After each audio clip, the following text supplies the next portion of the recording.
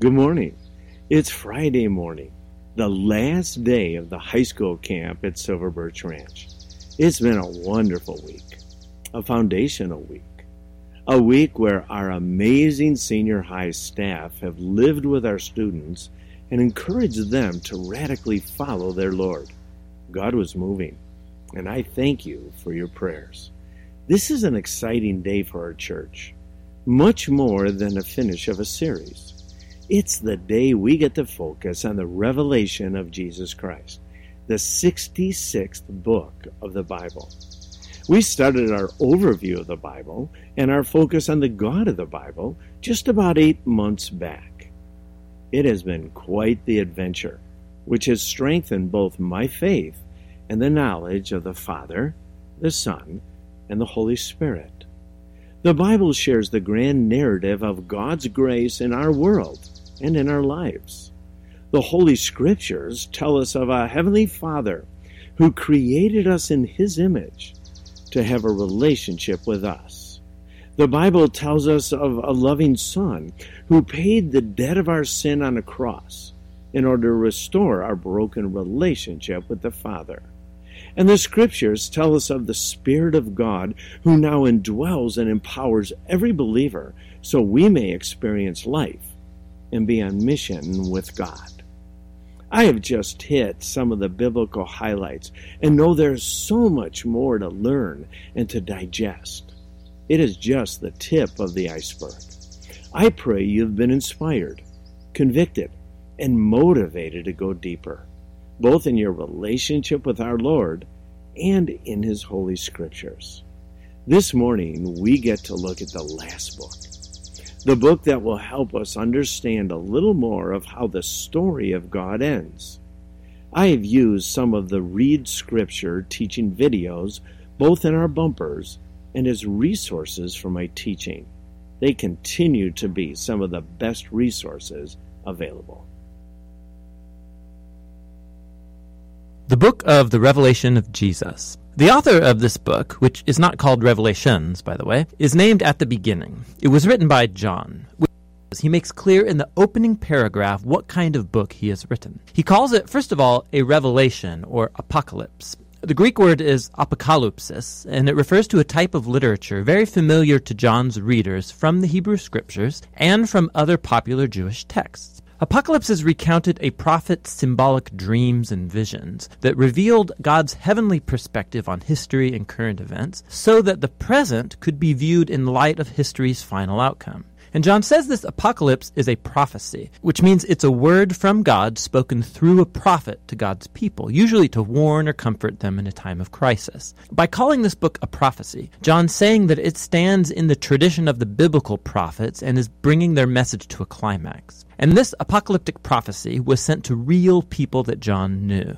The book opens and closes as a circular letter that was sent to 7 churches in the ancient Roman province of Asia. Now, 7 is a meaningful number for John. It's a symbol of completeness based on the 7-day Sabbath cycle in the Old Testament. And John has woven 7s into every single part of this book. Now, with this opening, John has given us clear guidance about how he wants us to understand this book. Jewish apocalypses communicated through symbolic imagery and numbers. It is not a secret predictive code about the timing of the end of the world. Rather, John is constantly using these symbols that are drawn from the Old Testament, and he expects his readers to go discover what the symbols mean by looking up the text he's alluding to. Also, the fact that it's a letter means that John is actually addressing the situation of these first-century churches. And so while this book has much to say to Christians of later generations, the book's meaning must first be anchored in the historical context of John's time, place, and audience. Our Father, which art in heaven, hallowed be thy name. Thy kingdom come, thy will be done, on earth as it is in heaven. Father, we've prayed this part of the prayer so long. We have asked that your kingdom would come. And we see little snippets of your kingdom and your reign and your rule. But we long for the day, Father, when it will come. in full power, in full glory, and looks so very, very different than it does today. Father, the book of Revelation gives us that hope. We are so excited to open up that book today. We know, Lord, that there's a lot going on in there, and we would ask that you would be glorified in all that happens today. We love you, Lord, and we would ask that you would come. You would come soon. In Jesus' name, amen. John writes a letter to 7 churches. I'd love for you to turn your Bibles with me to Revelation chapter 1. If you're newer to that, it's all the way in the back of the Bible. All right? And you can go there. And so if you open up your flat screens or your Bibles, go to Revelation chapter 1. And I'm going to be reading out of the NLT version. I'll start at verse 1. This is a revelation from Jesus Christ, which God gave him to show his servants the events that must come soon. He sent an angel to present this revelation to his servant John, who faithfully reported everything he saw. This is his report of the Word of God and the testimony of Jesus Christ. God blesses the one who reads the words of this prophecy to the church, and he blesses all those who listen to its message and obey what it says, for the time is near. This letter is from John to the 7 churches in the province of Asia. And this is going to be important. I'm going to stop for a moment, but this is why Revelation was written. I know, again, that there's times and there's places, and you've all been under teachers, and you've read books, and we have this idea that Revelation has all these secret codes in it.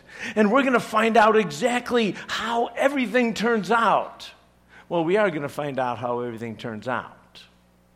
But what I want you to know from the very beginning, and even from our intro, this letter was written to 7 churches. All right?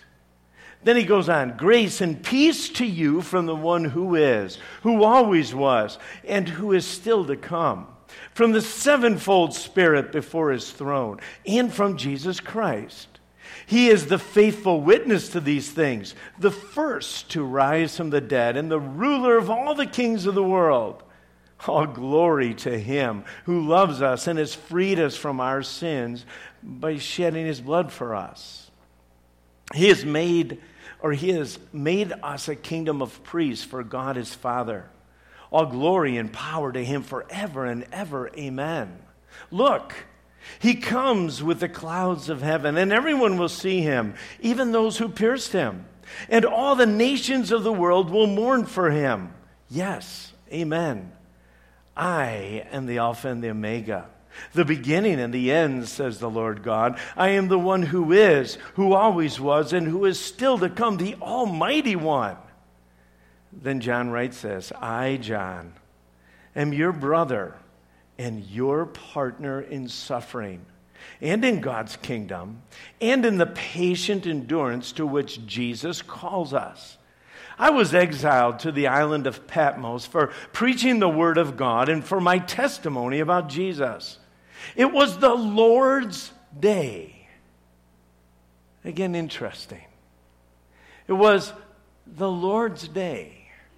And he was worshiping, and God came to him in a very special way. Suddenly, I heard behind me a loud voice like a trumpet blast.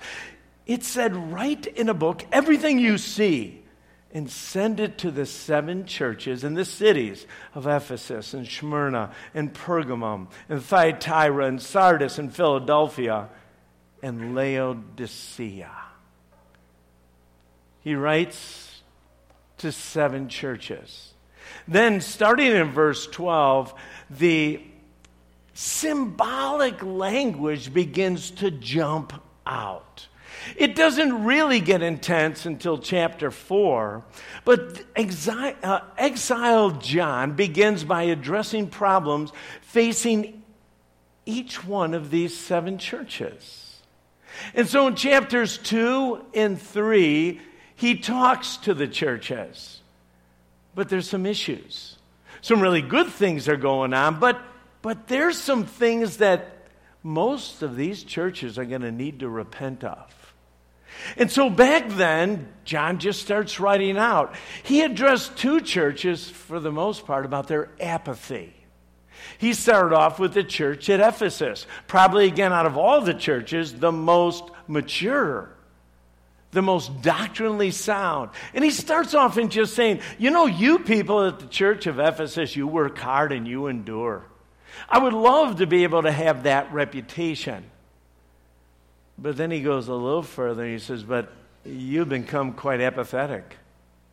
In spite of all of your work, you have lost your first love. Do you remember what it was like when you first came to faith, when you recognized God's grace and you were overwhelmed by what He did for you? You've lost all that fervor. Repent. He talks to the church at Sardis, and he says, you have a great reputation, but your situation's really desperate. You're dead.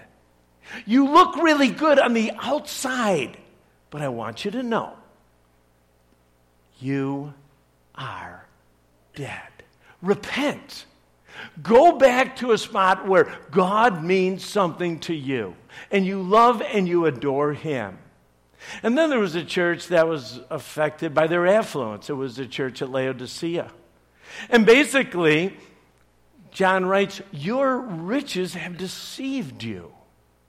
You are a rich church. You are a comfortable church. But you are actually a disgusting church. You are like drinking lukewarm coffee. Hot coffee's okay. Cold coffee's okay. But you're lukewarm, and I just want to spit you out. Don't be deceived anymore. Riches aren't the important thing. Your wealth isn't what's going to help you in the kingdom. Repent. Then he talks about immorality. To the church of Pergamum. Interesting. He starts off and just says, you are so faithful. You really do love me, or most of you do, but I have something against you. You tolerate poor teaching and excuse sin. In Thyatira, he said just about the same thing. You're faithful, you're loving, you're servants. What great adjectives. Even you are growing in your faith, but again, you tolerate false teachers.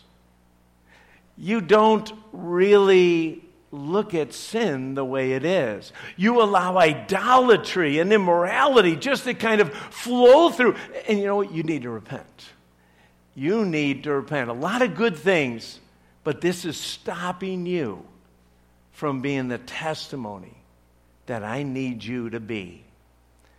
And then there's 2 churches he actually just applauds. Doesn't talk about anything negative. It's the church of Smyrna. And he just says to this church, you are suffering deeply. Some of you are even imprisoned. What I want to tell you, remain faithful, okay? And then there's a church in Philadelphia. And almost the same message, you have obeyed in the midst of really hard situations. And I just want you to know, be courageous. Your reward is going to come. The prescription for the apathetic and the affluent and the immoral was repent. You may look good on the outside. You may think everything is good, but what I want you to know is you're not fooling me. And to the faithful, in the midst of suffering, horrendous persecution, he says, be courageous. Be courageous. I will protect you. Your reward will come. You see, John was literally shouting to these 7 churches, and this was a huge message, and sometimes we miss it, but persecution is not only going to come, but it's going to get vicious. It will force the church to choose between compromise or faithfulness. Now, some of you history buffs know that Emperor Nero's persecution had probably already passed at this time. Emperor Domitian, though, was probably the thorn in the flesh that literally John was talking about. People were going to need to choose. Will you be loyal to Jesus, or will you be loyal to Rome? And the temptation to deny Jesus and embrace the culture was so very, very strong. So Jesus is calling these early believers, all right, and calling them to be conquerors, and promises a reward for all those who do endure. In fact, John equates faithfulness with conquering or enduring, and that they will receive their reward, well, at the end of the letter, in Revelation 21 and 22, which he hasn't got to yet. So John's first 3 chapters drive the whole main storyline. There's questions after you read the first 3 chapters. Will God's people endure? What actually is God's plan? And is there going to be justice? When is this going to happen? Well, the rest of the book really answers these questions. In chapters 4 and 5, we get a vision of God's throne room in this full apocryphal genre. Sometimes the apocryphal literature, the literature that's so rich with symbols, sometimes scares us as we read through the scriptures. But this was an accepted Hebrew genre. This was something that the Jews used to be able to tell stories. And John is using the same one. Most of this symbolic language is taken from Isaiah 6 and Ezekiel 1 and Daniel 7. And sometimes we shy away from the book of Revelation simply because we're unfamiliar with some of the Old Testament prophets. But if, again, you were folks who understood much of the Old Testament and much of what the prophecies were there, the book of Revelation makes a whole lot more sense. We find in chapters 4 and 5 that there's creatures and there's elders, and basically it represents all of creation and all of the human nations, and they're all bowing before God and the Lamb, and they're worshiping. But there's a dilemma. In God's hand is a scroll with 7 seals. The scroll represents the message of the prophets. And we know that because in Isaiah 8, Ezekiel 2, and Daniel 12, it tells us that. All right? But this message from the prophets is all about how God's kingdom will come on earth as it is in heaven. Every one of us love a book where we know the good guy wins. Everyone loves a movie when we know the heroine wins. We love great endings. And sometimes in the midst of our normal living, life is hard. It is. And especially for these 7 churches. And realistically, what God is going to do is reveal to these churches and to us how God's kingdom will come on earth as it is in heaven. But there's a dilemma. Even though we want to hear the end, even though we want to know if the good guy wins, in spite of all this suffering and injustice that's all around us, who can open the scroll? So John hears that the Messianic king can open it. There's the Lion of Judah, the root of David. And so I would imagine he even is getting a little excited here. But John sees something different than he hears. John sees a sacrificed, bloodied lamb who is alive and ready to open up the scroll.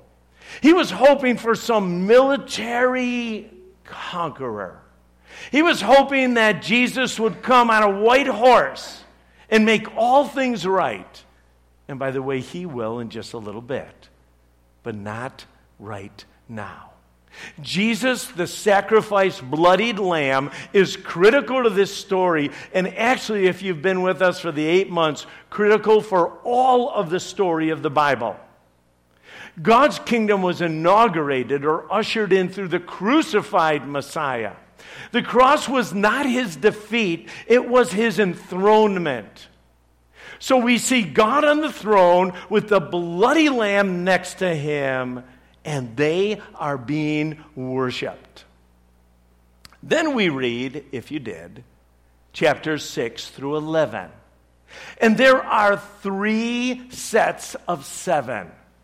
There are 7 seals, 7 trumpets, and 7 bowls. Now again, this is probably for the most part where most of us stop reading. All right? Saying, oh boy, bowls. Wow, what is going on here? I hope to encourage you. Maybe give you a perspective that will help you. And for those who even want to dig deeper, they'll be able to do that. But each of these sets, the seals, the trumpets, the bowls, they all depict God's kingdom. God's reign and rule coming to earth as it is in heaven. Some feel this is a literal sequence of events. I lean more toward that John is describing the time period between Christ's resurrection and his return from 3 different perspectives. In this text, John sees that the Lamb conquers his enemies, not with a sword, but by loving them and dying for them. How ludicrous! The example of the Lamb is the message of the Lamb's scroll, and it reveals God's mission to his army, the church. Nations, all folks around us will see the church or believers imitate the loving sacrifice of the Lamb.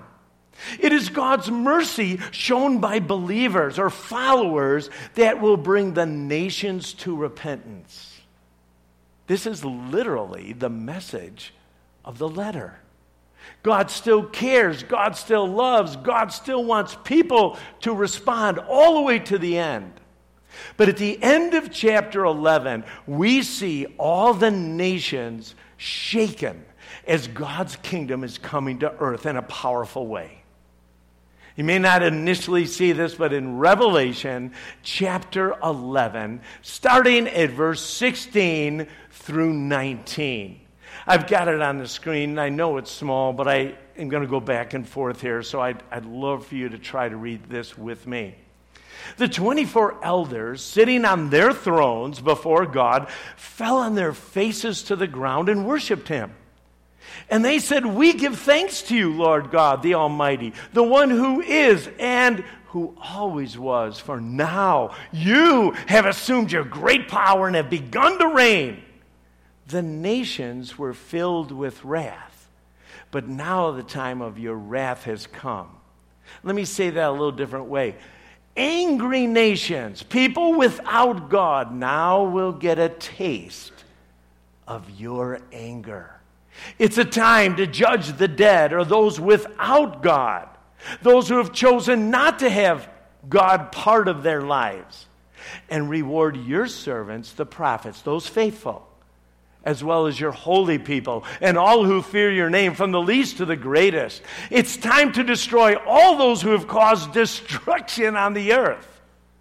Then, and I'd circle that if it's my Bible, in heaven, the temple of God was opened, and the ark of his covenant could be seen inside the temple. Lightning flashed, thunder crashed and roared, and there was an earthquake and a terrible hailstorm.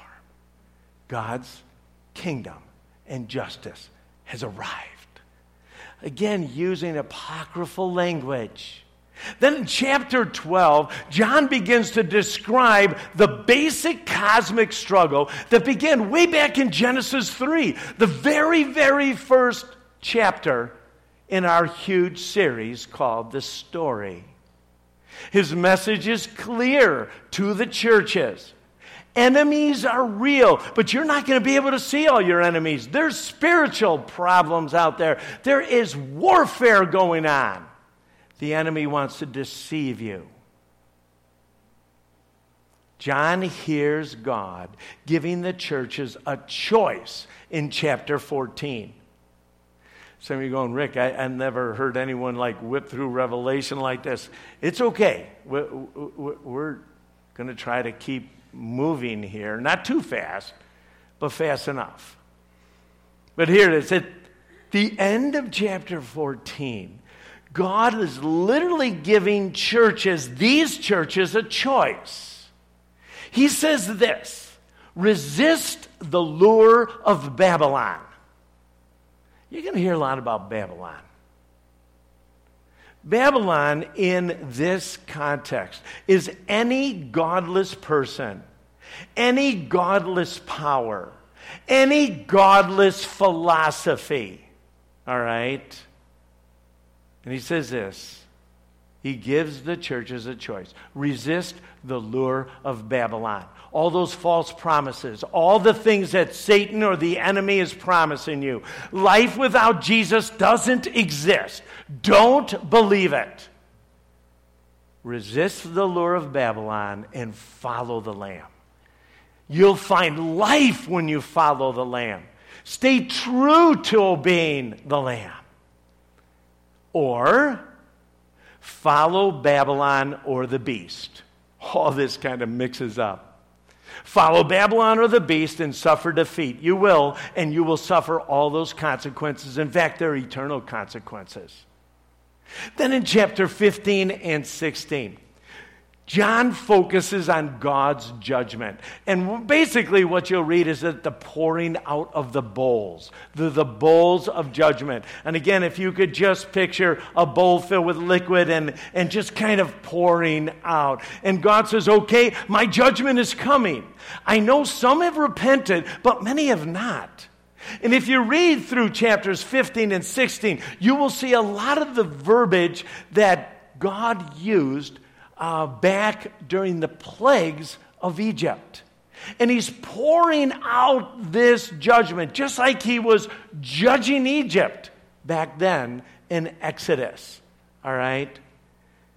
But then John sees the ultimate battle between God and his enemies as the sixth bowl is poured out.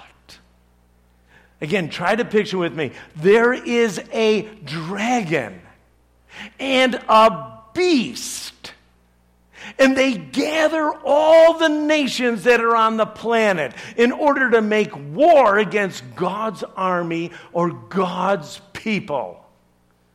And the place they meet is called Armageddon. Now, to the Jews, this was a normal battlefield. It wasn't something that was, you make a movie about, more or less. It was a place where a lot of fighting happened. But what God is saying is this, is that, hey, there will come a time when my enemies try to rise up against me. And there's going to be a battle. Some feel this is describing a future battle, while others feel it's a metaphor for God's final justice for evil. Either way, I just want you to hear me say, God is using this language found in the book of Ezekiel when God talks about Gog, G-O-G. Gog in Ezekiel 38 and 39. And again, you read about Gog, some of you have, and you're like, whoa, what's going on here? But Gog, back in Ezekiel 38 and 39, is the symbol of a rebellious nation coming before God to face judgment. And so God uses this same language. And he's basically saying, hey, I just want you to know is that there's going to be a huge battle and I am going to win. Some of you might even be saying now, before we go any further, why is he speaking in these symbols? Why do we have to know in Jeremiah and Ezekiel and Daniel, all these different prophets? What is the purpose of all this? Remember that John was an exile on the island of Patmos. There was huge persecution going on.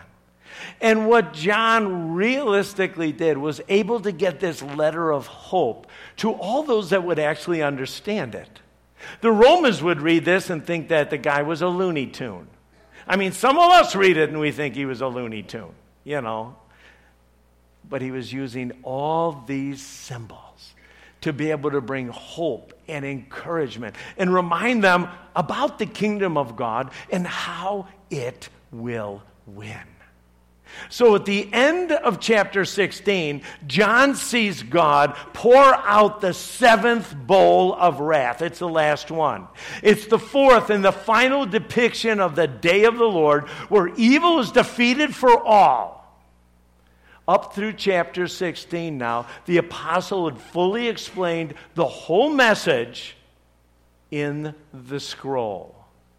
So beginning in chapter 17, John begins to expand some themes that were previously introduced in the letter, to go back and to help us understand just a little bit more.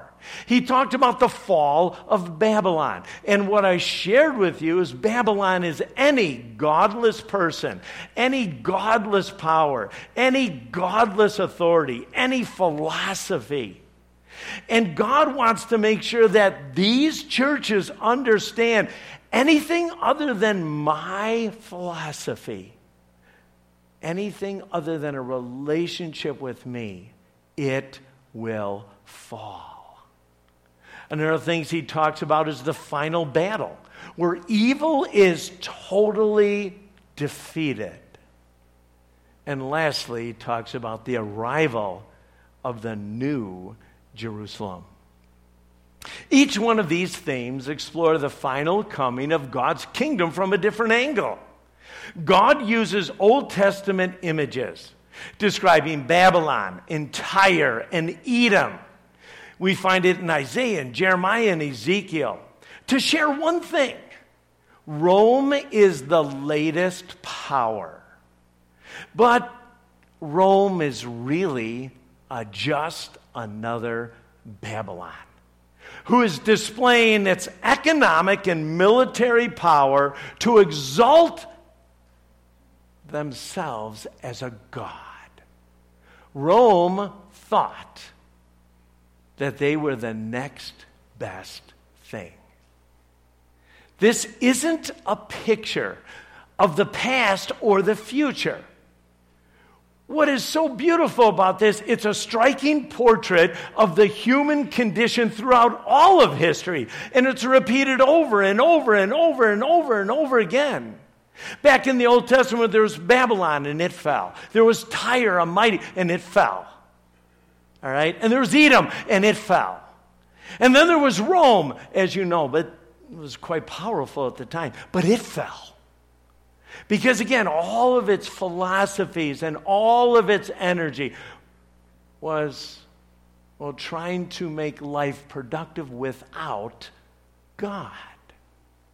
And literally, this has happened all the way through, and it's a striking portrait of what we go through in this cycle over and over and over. You see, Babylons will come and go until the day Christ returns to eliminate Babylon once for all. Now, up to this point, the day of the Lord, the day when God brings all of his justice, the day when he eliminates all of evil, the future is absolutely bright for every believer. Now, up to this point, the day of the Lord has been depicted in Revelation as a fire, as an earthquake, or as a harvest. In the last part of chapter 19 and 20, John focuses on how the day of the Lord will literally come. It's depicted as a final battle. He talks about it in the beginning of these chapters, and at the end of these chapters, he talks about it in two ways. He also clearly wants everyone to know that the faithful martyrs, those who are God followers, will be vindicated. It doesn't look good right now. It's at this time that Jesus shows up on a white stallion. Finally, the King of Kings, the Lord of Lords. But again, he's pictured in an odd way. His whole robe is covered with blood. But he shows up. Jesus is showing us and telling us that he died for his enemies, but right now he's going to hold them accountable. They chose not to receive the grace that he was giving. Ironically, we see the hellfire that God's enemies have unleashed since our world began. All right, since the garden, now becomes their destiny. God gives folks who choose not to submit to him an eternity without God. You'll read through this. The martyrs come alive and reign with Jesus for 1,000 years. The dragon who led the rebellion against God rallies all the nations to rebel against God's kingdom in a great battle. But the beast dragon, you'll have to read it, then suffers eternal defeat before the throne of God. And those who are defeated, they are given exactly what they want, to exist by themselves and for themselves. So the dragon, or Babylon, and unbelievers are quarantined from God forever.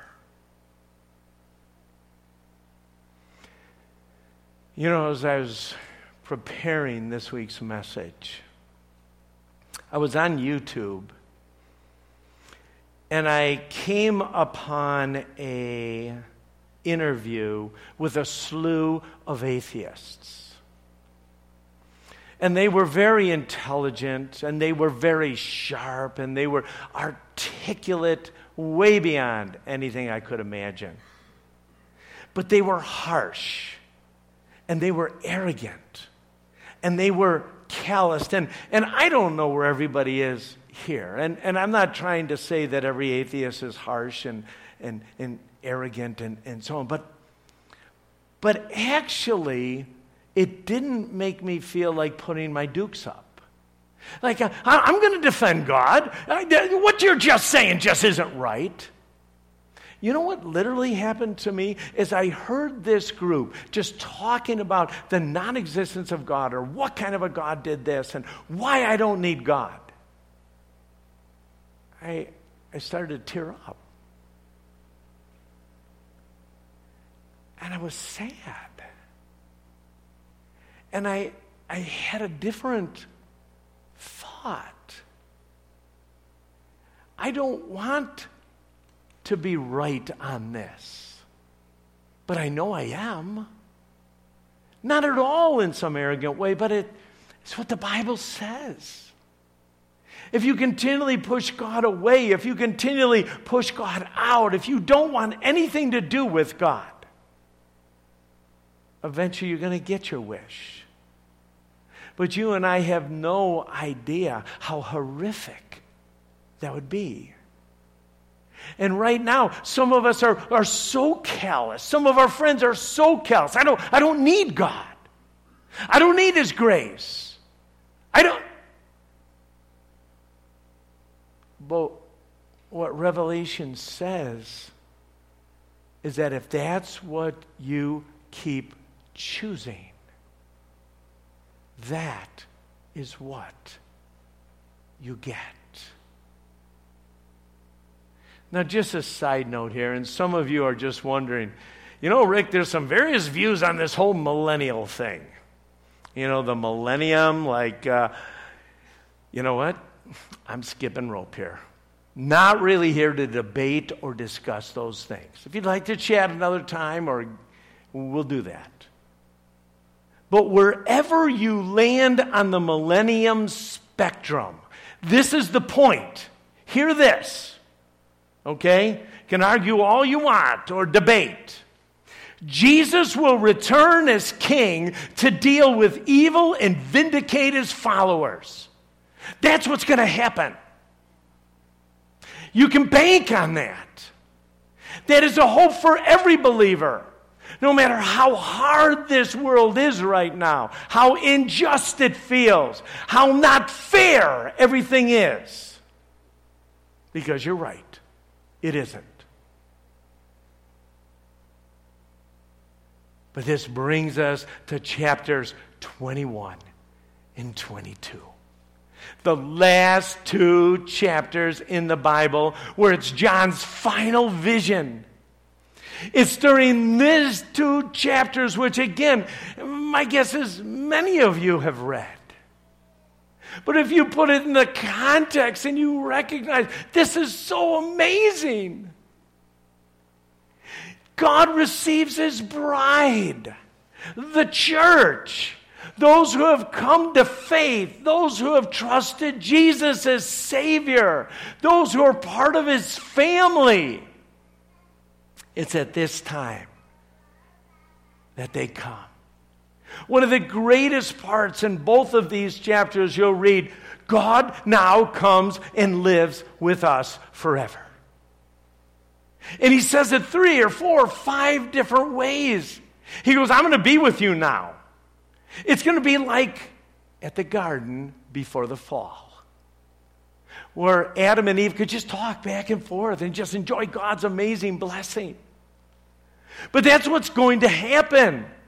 God will live with his kids forever. God is going to make all things new. You'll read, and he makes some unbelievable promises in these chapters. There's going to be a new heaven and a new earth. And let's face it, this earth, although there's parts that are rather ugly, it's pretty cool. The sun rises, the sun sets, the mountains, the oceans, under the oceans, the skies. Doesn't that just drop your jaw anyway? But God says, you know what? It's all been tainted. I'm going to make something new and beautiful. There's going to be a new Garden of Eden. There's going to be a new Jerusalem. And by the way, this was all predicted or prophesied in Isaiah and Genesis and Ezekiel and Isaiah and Zephaniah. So Rick, I've never even heard of all. It's in the Bible. All right? But God and the Lamb will fill the space so there is no temple and no darkness. You read about streets and the rivers of life that are flowing. And again, I know that John had an accurate picture, but how do you put into language what God has designed? What he did right here is pretty good. But he's going to shock us. He's going to blow us away. And it's all because of God's grace. It's not because you or me are pretty sharp and wonderful and terrific people. Although you probably are sharp and wonderful and terrific. Let me just remind you this. Revelation is an inspired, symbolic vision for the 7 churches and for every generation since. John did not write this book as a secret code in order for you to decipher the timetable of Christ's return. Let me just tell you, over and over the scripture says you don't know when he's coming back. He's coming back, we just don't know. There are certain signs, yes. But to God, one day is like 1,000 years, this message was given to a group of churches 2,000 years ago. I'm assuming they thought Jesus would come like pretty soon. And my guess is he is going to come pretty soon. But it's been 2,000 years since this was written. That's all I'm saying. Revelation reveals mankind's pattern. All of our pattern. The tendency for every human kingdom to become a Babylon. To take the place of God. Every culture. The enemy deceives us. And the message is resist Babylon. Don't listen to the enemy. I've got so much for you. I've got abundant living now, and I've got eternal life for you. Do you understand it? The enemy is a liar. Is a liar. Babylon does not give life. It does not give purpose. It does not give fulfillment. It does not give anything but a short buzz. Period.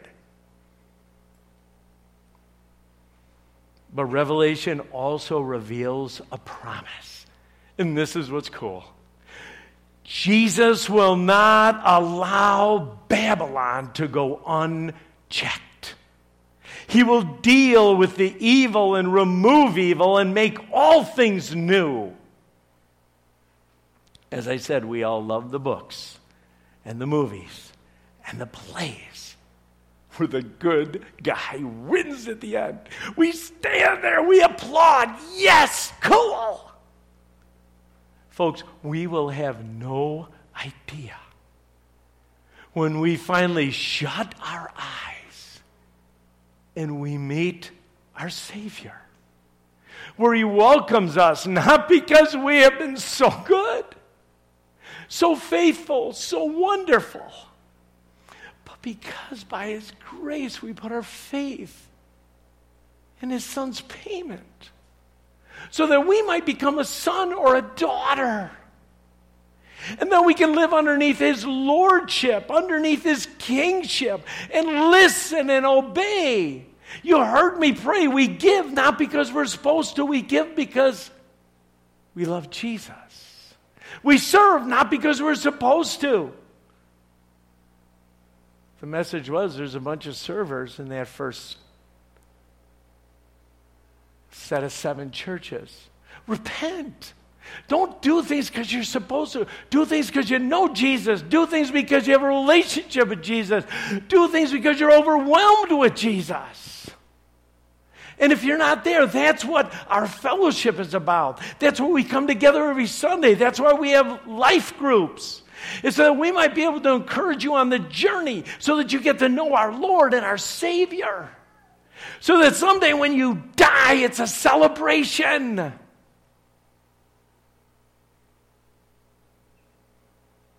This should motivate all of the faithful until the King returns. I'm going to close with Revelation chapter 22, verse 20. A song was sung just a little bit before I started speaking. And we are going to rise and continue to worship and sing these words again. But in Revelation chapter 22, verse 20, He who is the faithful witness to all these things, Jesus, said, yes, I am coming soon. And our response is amen. Well, Rick, it's not the end of the prayer. No. Amen just means, yes, I agree. I agree. Jesus, you said you're coming soon? Yes, bring it. And then He says, come, Lord Jesus, or Maranatha. Maranatha. Come. Lord, we desire. We're tired of the evil, the injustice.